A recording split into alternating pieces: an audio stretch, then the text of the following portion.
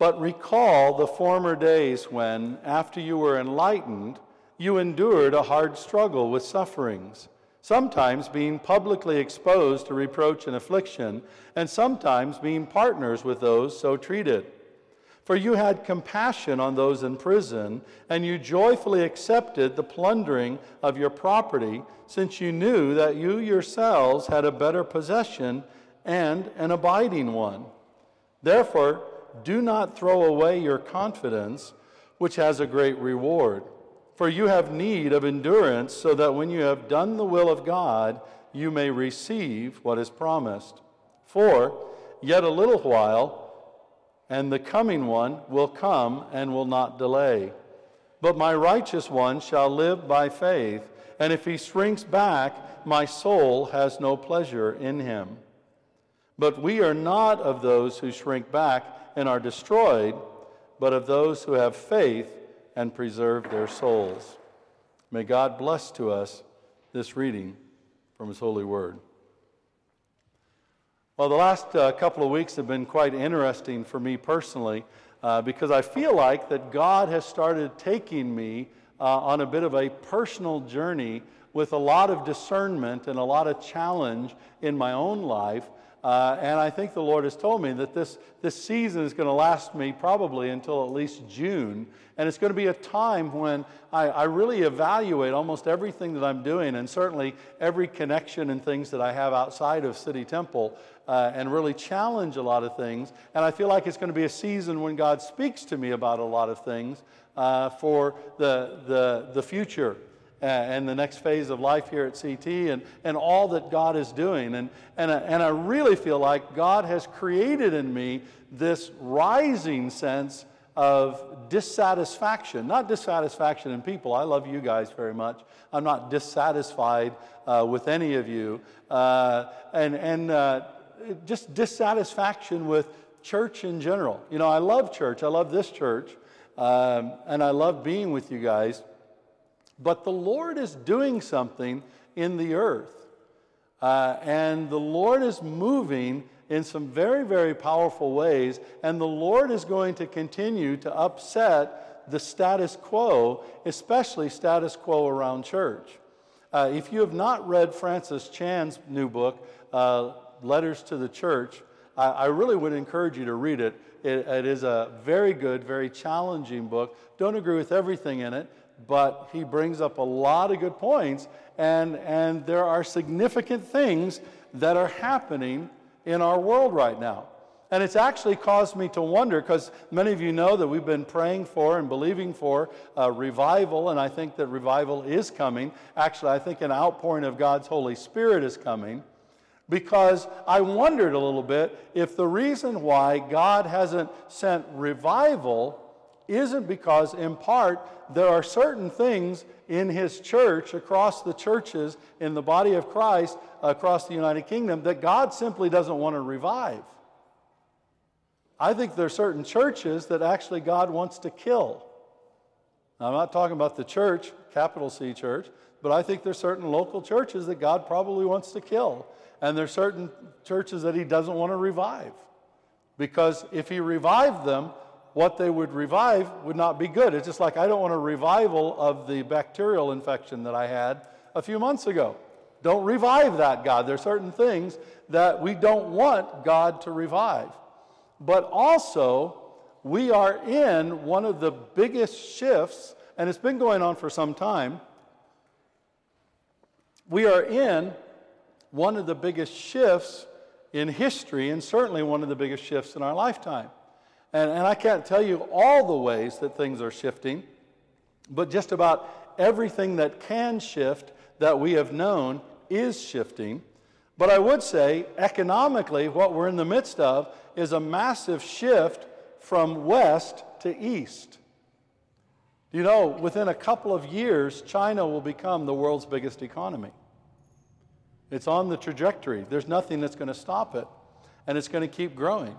Economically, things have been shifting from the West, Europe, United States, toward China and Asia, and that's going to continue. Sociologically, what's happening in terms of our society? Have you thought about this? we are in the midst of a shift from coherence to incoherence. It used to be, 40, 50 years ago, everything would cohere together. Everything would work together. Think about the United Kingdom during the Great War. Or not the Great War, the Second World War.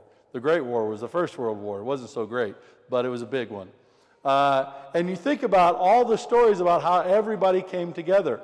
You look back even 40, 50 years ago, and you do not see the animosity that you see today between the Tories and the Labour Party.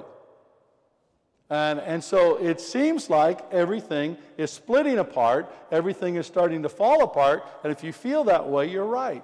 It is.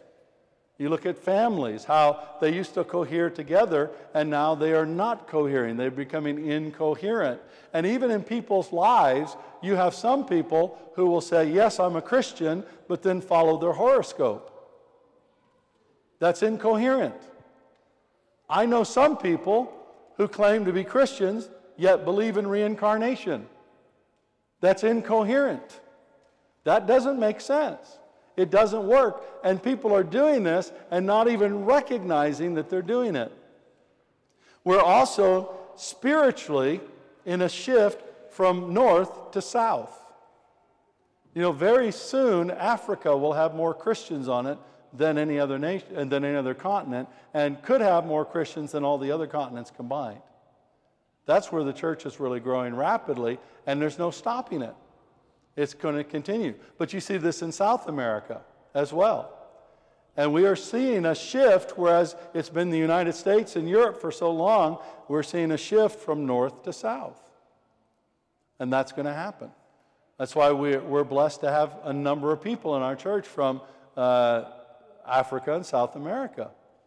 And we want that because that's the shift.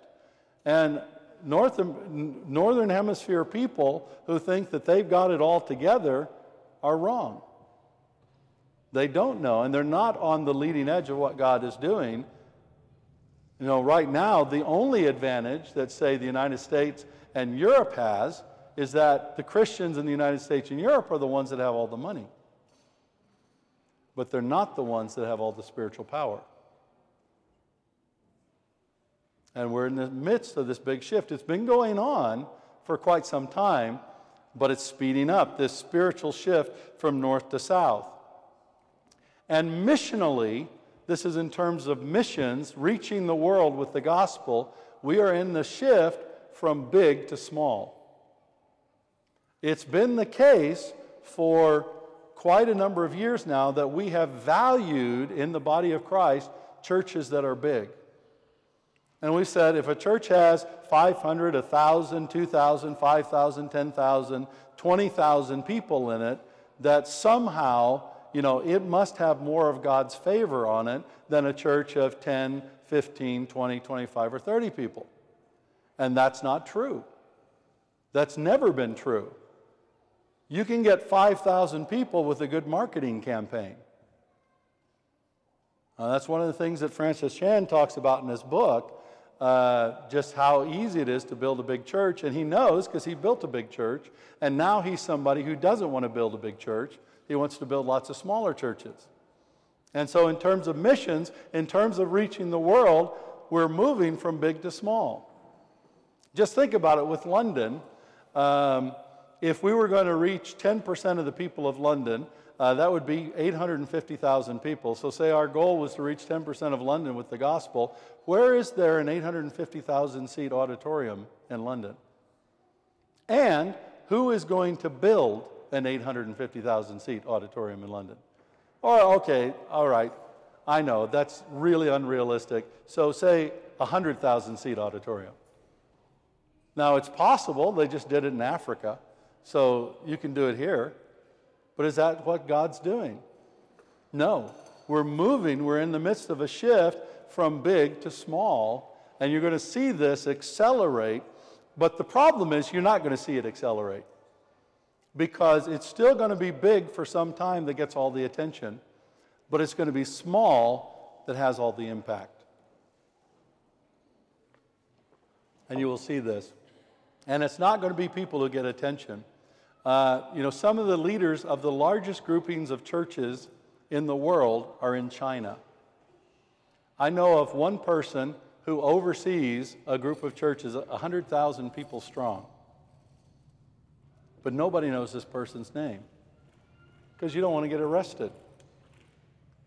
I know of one woman who just, she got saved, and so she just started sharing the gospel with people, and after a few years, she had more than 10,000 people connected to her that had come to faith in Christ.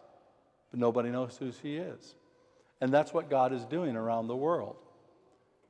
And so we're in the midst of this shift, and the frustrating thing when you're in the midst of a shift, you don't really recognize everything is happening. You're kind of like the frog in the kettle in what's going on. The other frustrating thing is, if you're somebody like me, you spend your life preparing for one thing, and all of a sudden it shifts to another thing.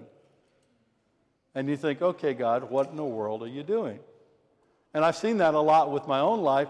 The blessing is that the Lord has kept me from a lot of things that I could have moved into, that before the end of my life will no longer be relevant. There are certain things, like the Lord could have led me to pastor a very, very large church in the United States. It would have been easy to do, frankly. But by the time I get ready to retire, it will be almost meaningless because that's not where God is. And the thing is, you know what? I want to be where God's going. I don't want to be where God's been. Does that make sense? I don't know if you've ever heard of Wayne Gretzky. Anybody know Wayne Gretzky? Anybody know of hockey, ice hockey? Okay, you don't even know ice hockey. That's right, because there's not many people to play here. Wayne Gretzky was probably one of the greatest ice hockey players of all time. I think he was Canadian. I'll have to get Andrew to confirm that. But I think it was Canadian. And somebody asked him how he was such a great ice hockey player, how he always seemed to be right on top of the puck. And he said, somebody asked him this, and he said, well, it's because I don't look where the puck's been, I look where it's going. And that's where I go. And that's what we have to do with God. We can't look where God's been. We don't want to look at what God's done in the past. What God has done in the past and where He's been can give us some clues about what He might do in the future. But we need to be looking forward to where God is going to be, looking toward what God is going to do, and positioning ourselves so that we can fully participate in what God has, not only for the church globally, but also for our lives particularly. Because these principles are true not only in a macro sense, they're also true in a micro sense. And so the question is, how do we do this? How do we do this? We do it through faith. We do it by walking by faith, which is the theme of this series. Walking by faith. Now, when the Bible talks about walking, it's talking about living. But it's also talking about living out a journey. You see, we all live out a journey in our lives, and your journey is different from my journey. It just so happens that we have had the privilege of our journeys intersecting for this period of our lives, but one day, there's no guarantee that our journeys are going to continue to go together. The only guarantee that I have in my life of the person that will journey with me is my wife. And she will be there either at the end of my life or I'll be there at the end of her life. And one of our journeys will continue without the other. But we will be together until that time. And that's the only promise that I have from the Lord. I know that that will happen. As much as I love everybody, you don't know where they're going to be. Your journey with your kids, you do understand, your kids won't be with you your whole life in that way. So the only person may be a spouse, and so we're all on a journey. All of our journeys are different. We're walking on this journey. You don't want to run to the journey because you know what the end of the journey is? You die. Okay, so that's why we're walking by faith, not running by faith. Because I'm not going to run to my death. If it's there, I'll meet it, but I'm not running to my death. I'll walk to my death, and if God says my death is coming, I might start walking a little bit more slowly, even though I know where I'm going. I might walk a little bit more slowly. So, to live this life, to go on this journey, the only way we can do it is by faith. And so we're going to look at faith in this sense. And it's not only how we live our lives and participate in the journey, but it's the day-to-day episodes of our lives that we live by faith. If you have a sick coworker, do you pray for them? Do you share the gospel with them? How do you do that? You do it by faith. And so we're going to be looking at what the Bible says about this in the time ahead. But we need to remind ourselves, what is faith? And I'll give you this definition of Christian faith. Christian faith is choosing to trust and to act, often beyond our own ability, based on a true knowledge of God and God's ways, founded in relationship with God the Father through Jesus Christ and in the power of the Holy Spirit. So Christian faith, now everybody lives by faith. Some people have faith in science, some people have faith in Allah, some people have faith in Jesus, some people have faith in themselves. Everybody lives by faith. But Christian faith is based in the reality of God. Christian faith, to be authentic Christian faith, it has to be based on a true knowledge of God and His ways. A lot of people, they have false knowledge of God, and this is true in the church. A lot of people in the church, they haven't read the book, so they haven't gotten to know God. And God, He reveals Himself to us in the book. He reveals Himself to us in Jesus. And you got to read the book and you got to know Jesus, because unless that happens, you can't know God. And so we need to come to a true knowledge of God and His ways, but that's going to be based on a relationship with God. You can't have a true knowledge of a person without a relationship with that person.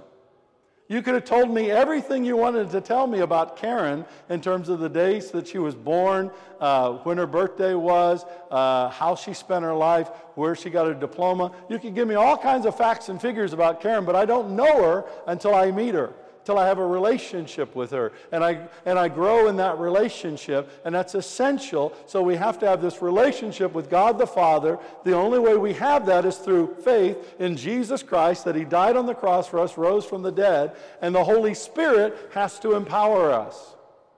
And this is what Christian faith is all about. And we're going to come back to it. If you don't have that kind of faith, you don't have Christian faith, and you're not a Christian.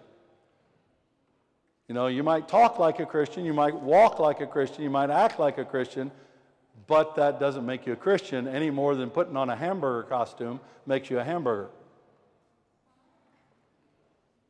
Right? Or if I dressed up like the Queen, doesn't make me the Queen. Makes me a little something, but it doesn't make me the Queen. Okay, so we got that.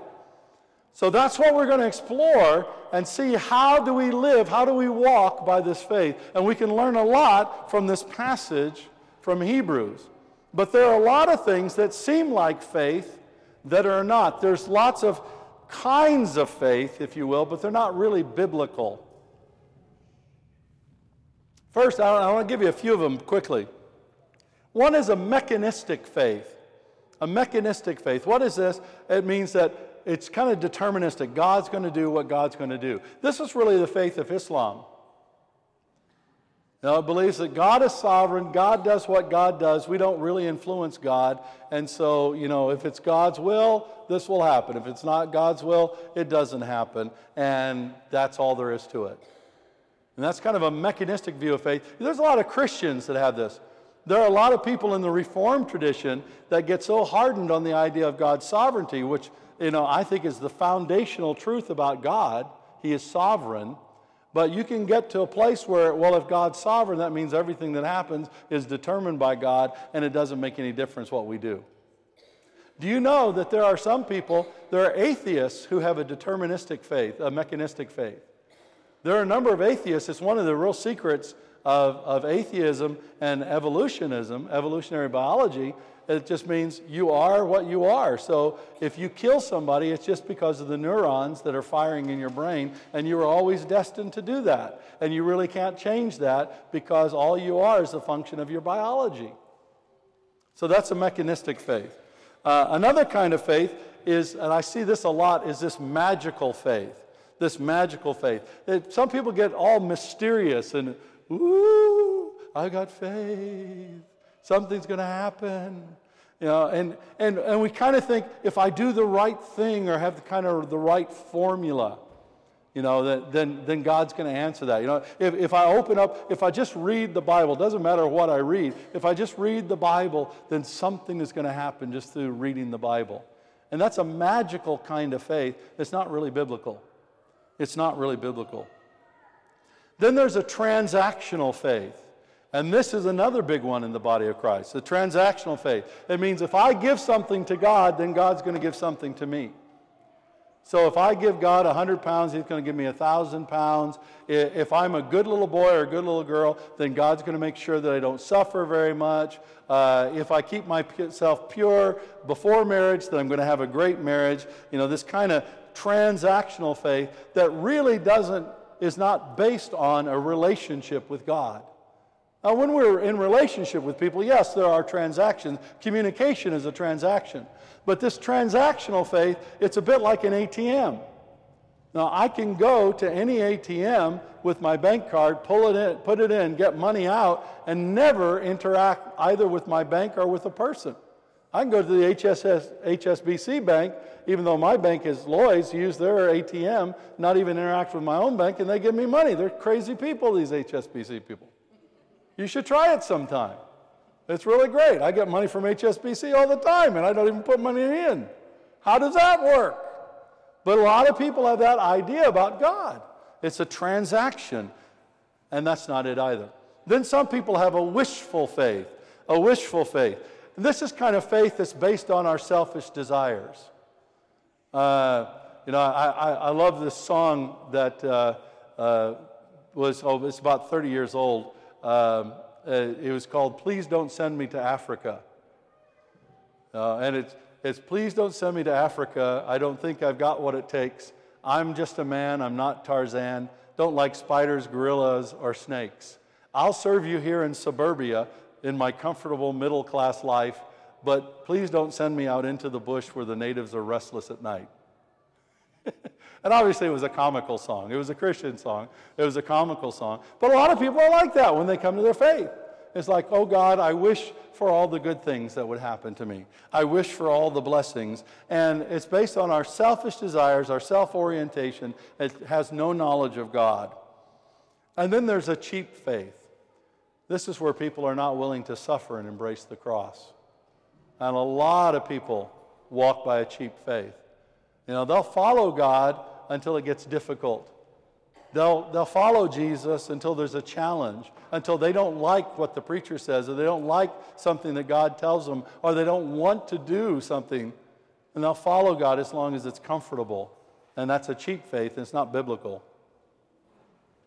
And finally, and there's a lot of others, but finally, there's a hollow faith. And hollow faith has no real substance, no real knowledge of God. Yeah, we've got all the jargon and all the lingo and things like that, but we don't really do anything about it.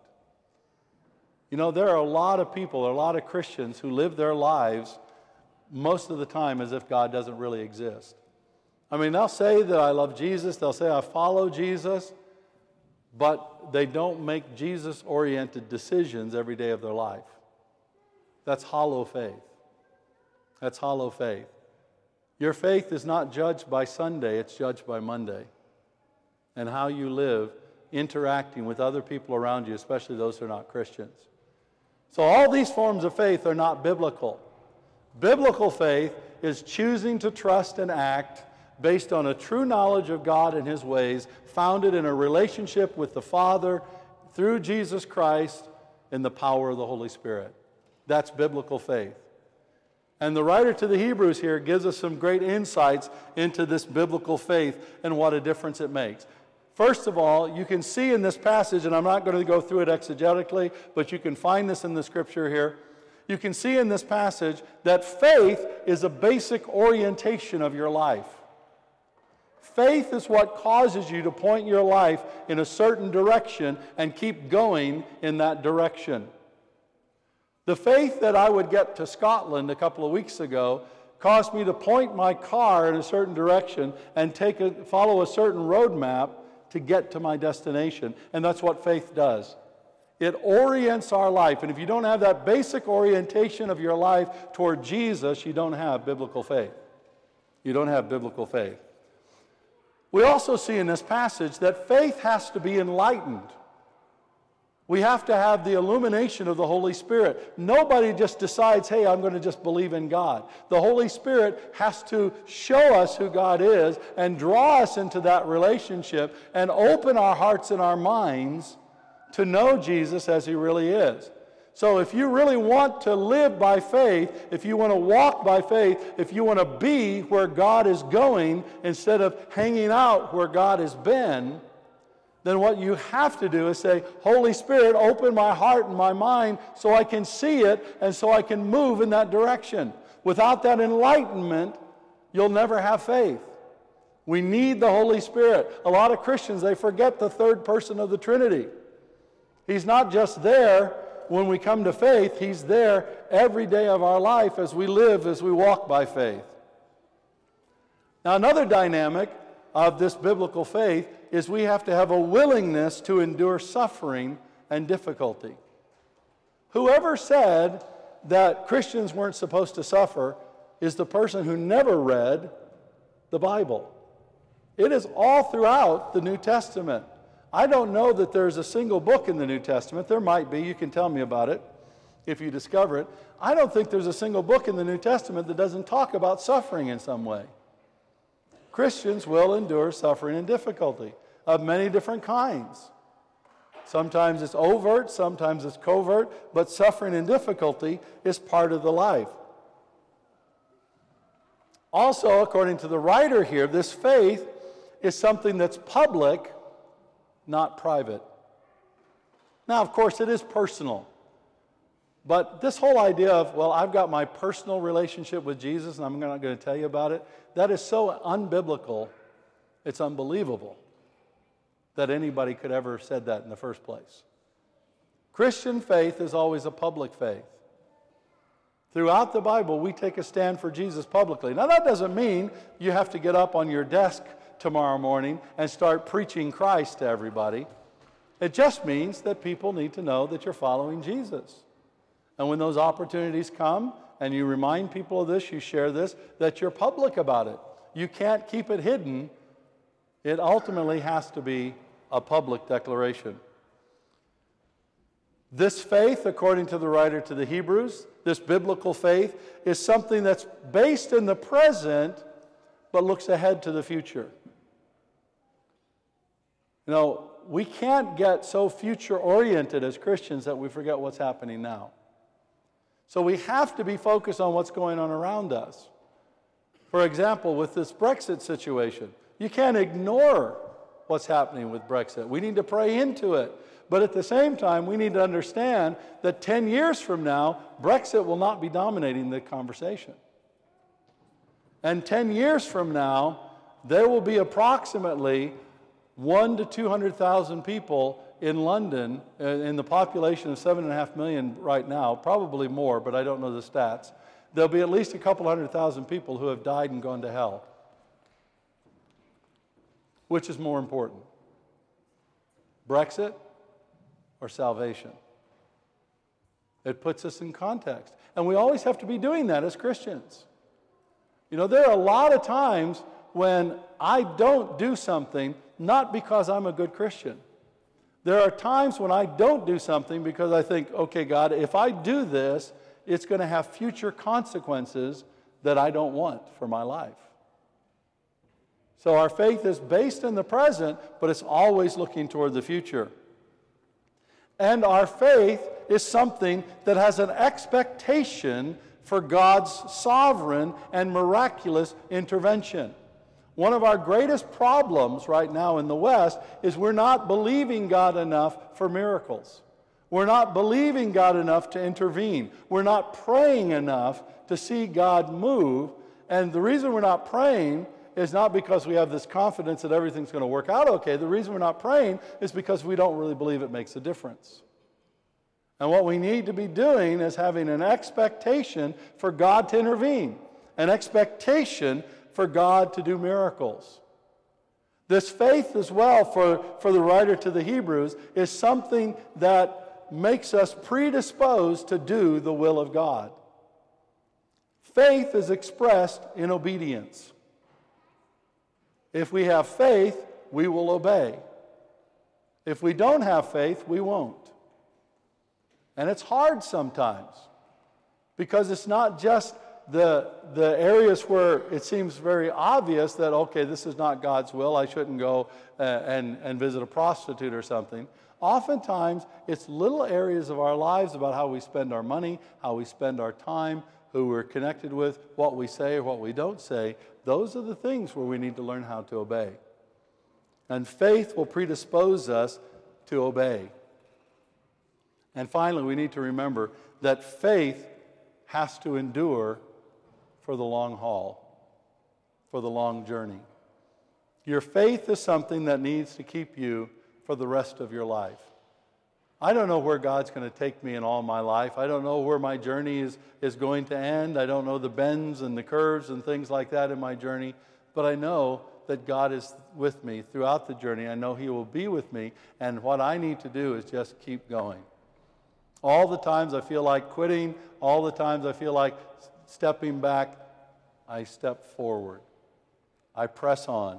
A lot of times it's just little baby steps. It's not big steps, it's little steps. But I keep going. I keep moving on. And that's what we have to do. And that's faith. A lot of times we celebrate the faith where we see, it seems like people make these great leaps in the Spirit. And we say, oh man, what kind of faith does that person have? Did you see how far they jumped in that moment? But let me tell you, what takes more faith is walking every single day in the Spirit.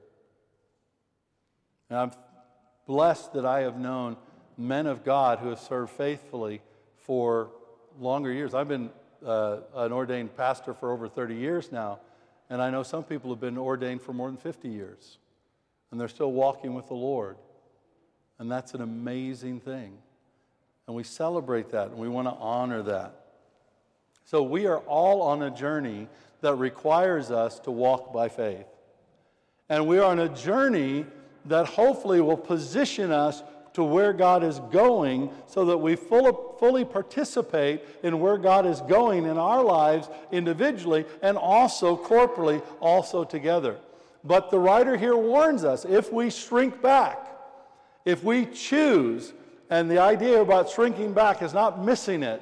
You know, a lot of people say, oh, I missed it. I should have done this and I didn't do it. That's not shrinking back. That's making a mistake. Shrinking back is where you say, no, I'm not going to go on this journey. And you turn around. And we need to understand it's an intentional thing. It's not an accidental thing. But he says if you shrink back, then you'll be destroyed. Then you'll be obliterated. Then you have no hope.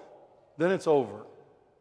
You don't shrink back. But if we continue to have faith, if we continue to walk in faith, he promises that we will preserve our souls. We will reach the destination that we have in Jesus Christ. And this is God's promise for us. This is God's promise for us. Now, obviously, this promise requires that you're on that journey of faith. If you have never surrendered your life to Jesus Christ 100%, now is the time. If you hold back anything, you've not surrendered. And what we like to do, we like to commit our lives to Jesus. Because if we commit our lives to Jesus, then we decide what we commit, right? Jesus, I'll commit to you 10% of my money. And Jesus says, well, that's great, but I want it all. Jesus, I'll commit to you 1 day a week.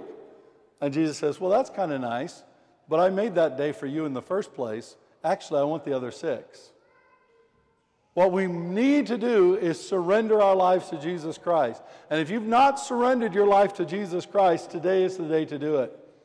You just come to Him and say, Jesus, I know that you died on the cross to forgive my sins, so I pray that you'd forgive me now. And I ask that you'd be the leader of my life, what the Bible calls our Lord. Be the leader of my life and fill me with your Holy Spirit and give me faith so that I can be on this journey.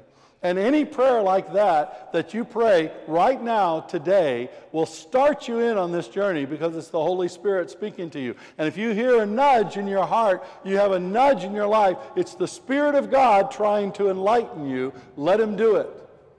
Let Him do it. But if you're here and you've realized that, okay, I've just committed my life to Jesus, I'm not surrendered my life to Jesus, I'm walking with Jesus, I love Him, but it's a commitment, not a surrender, and you want to surrender, then I encourage you to do that today. To say, Jesus, I surrender to you again. Enable me to walk by faith. And if you're here and you are a follower of Jesus, then rejoice in that and say, Jesus, preserve me in my faith and preserve my soul so I can continue going with you. Let us be a church who refuse to shrink back. Let us be a church that commit ourselves individually and corporately to move forward boldly, to be where God is going, so we can do what God is doing and see the world changed with the good news of Jesus Christ. Let's pray. Gracious God, thank you so much. Thank you that you've given us faith. Thank you that you've drawn us here in this place. And as we go on this journey learning about the faith you have given, let us go deeper and deeper and deeper into that faith. Oh, we love you and we praise you. And I pray, Lord Jesus, this afternoon as we go into Sunday Focus, I pray that it too would be a time really to strengthen our faith. Help us to be people who press ahead boldly to your glory and praise. Amen.